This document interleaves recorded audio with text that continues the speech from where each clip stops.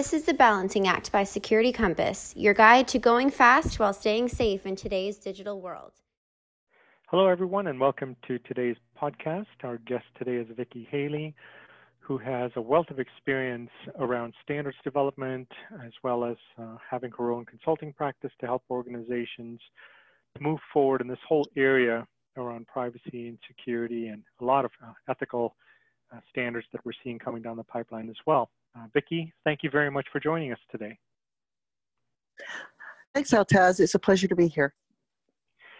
So, Vicky, we hear a lot in the industry today about the need to not only consider speed when we're doing development, especially when we talk about DevOps and the pipelines and the questions that emerge from there, but the need to balance this now with privacy and security and compliance.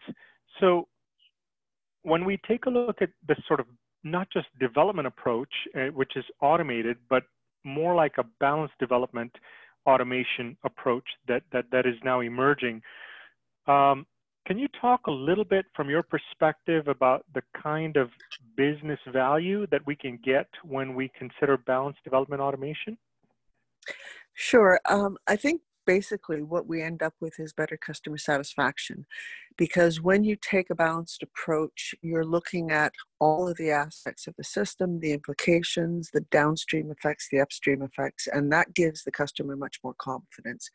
When you take the approach that you're only focusing on the technology, the speed, the throughput, you fail to understand and consider all of the real user needs that come within those. So you get the non-functional requirements of things like availability and reliability. Those can be covered by the speed, but then things like privacy. Do you understand that stakeholder's requirement to the depth that is required to be able to really protect that privacy, or the security of the data? And so that's where the balance is really required, because if you do things too quickly without understanding the implications of the up and downstream feedback loops, you're going to fail to meet all of those customer requirements. So the balance really comes in understanding that technology doesn't provide 100% solutions without context, and those context details have to be understood by understanding what your stakeholder needs are. Mm-hmm. Isn't that interesting? We've seen in the past teams focusing on bringing dev and ops together, and now we're really looking at more than just dev and ops, but bringing together risk and security and compliance teams all together to try and come up with a balanced approach that helps us achieve what the business is looking for. Rightly, as you said, customer satisfaction, security of data, these kinds of things. Can you, let's go one step deeper. Can you talk a little bit about the business level metrics that might be useful to track balanced development automation? What might be valuable that you think we need to radiate as teams are going through this automation that would be, in fact, helpful and useful to the business? Again, I think the primary bottom line is customer satisfaction. Everything goes to that: your profit, your metrics in terms of your throughput, your capability, your productivity. Those all end up tied to customer satisfaction. So when you use that as the goal, much like Steve Jobs said, take care of the customer and their needs first, then everything else will follow.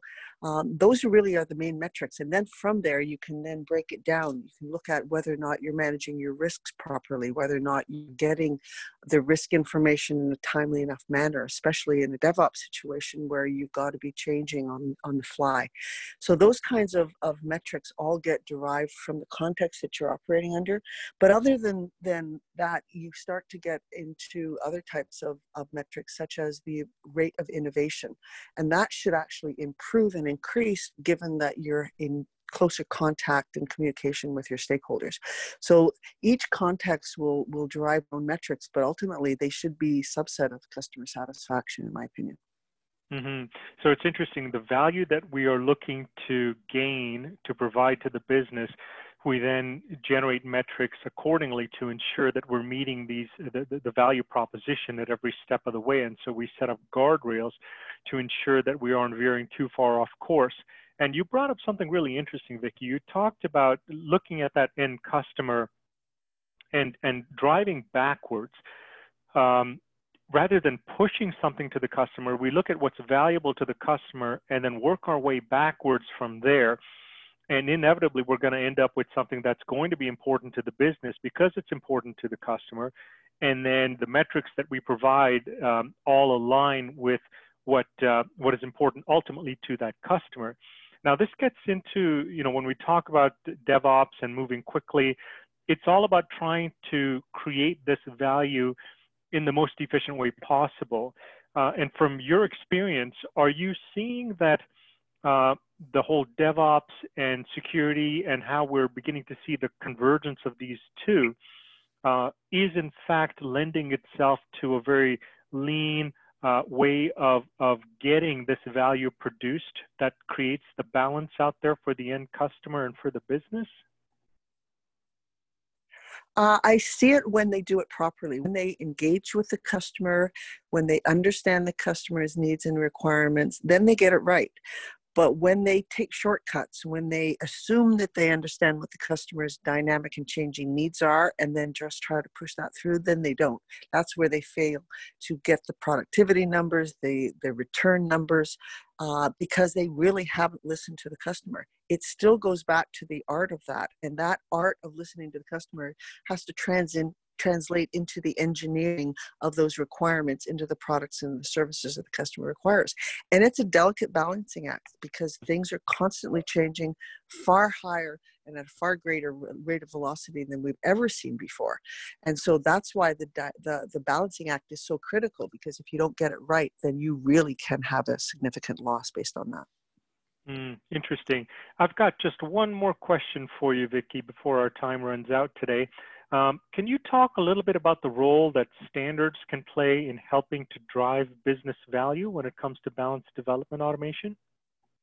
Sure. Standards provide the agreed consensus on the best way forward, but it does a lot more than that, because what it does is it tends to push the agenda forward, because it sets a baseline for everybody, the minimum baseline that everybody should be achieving, whether it's a technological baseline or an organizational behavioral baseline.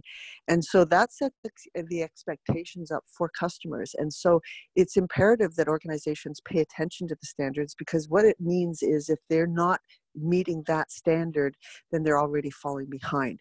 And the customer requirements are going to be based on their knowledge of where the industry is going. So standards are a really useful way of making sure that at the minimum, you've got yourself up to date with what the current best practices may be. And if you are an innovator, it tells you what you're improving on and tells you where your competitors are so that you can go beyond.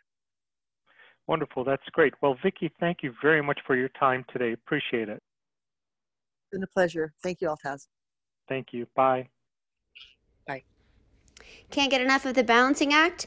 Make sure to check out our website at www.securitycompass.com and be sure to subscribe to our channel wherever you listen to podcasts for more episodes.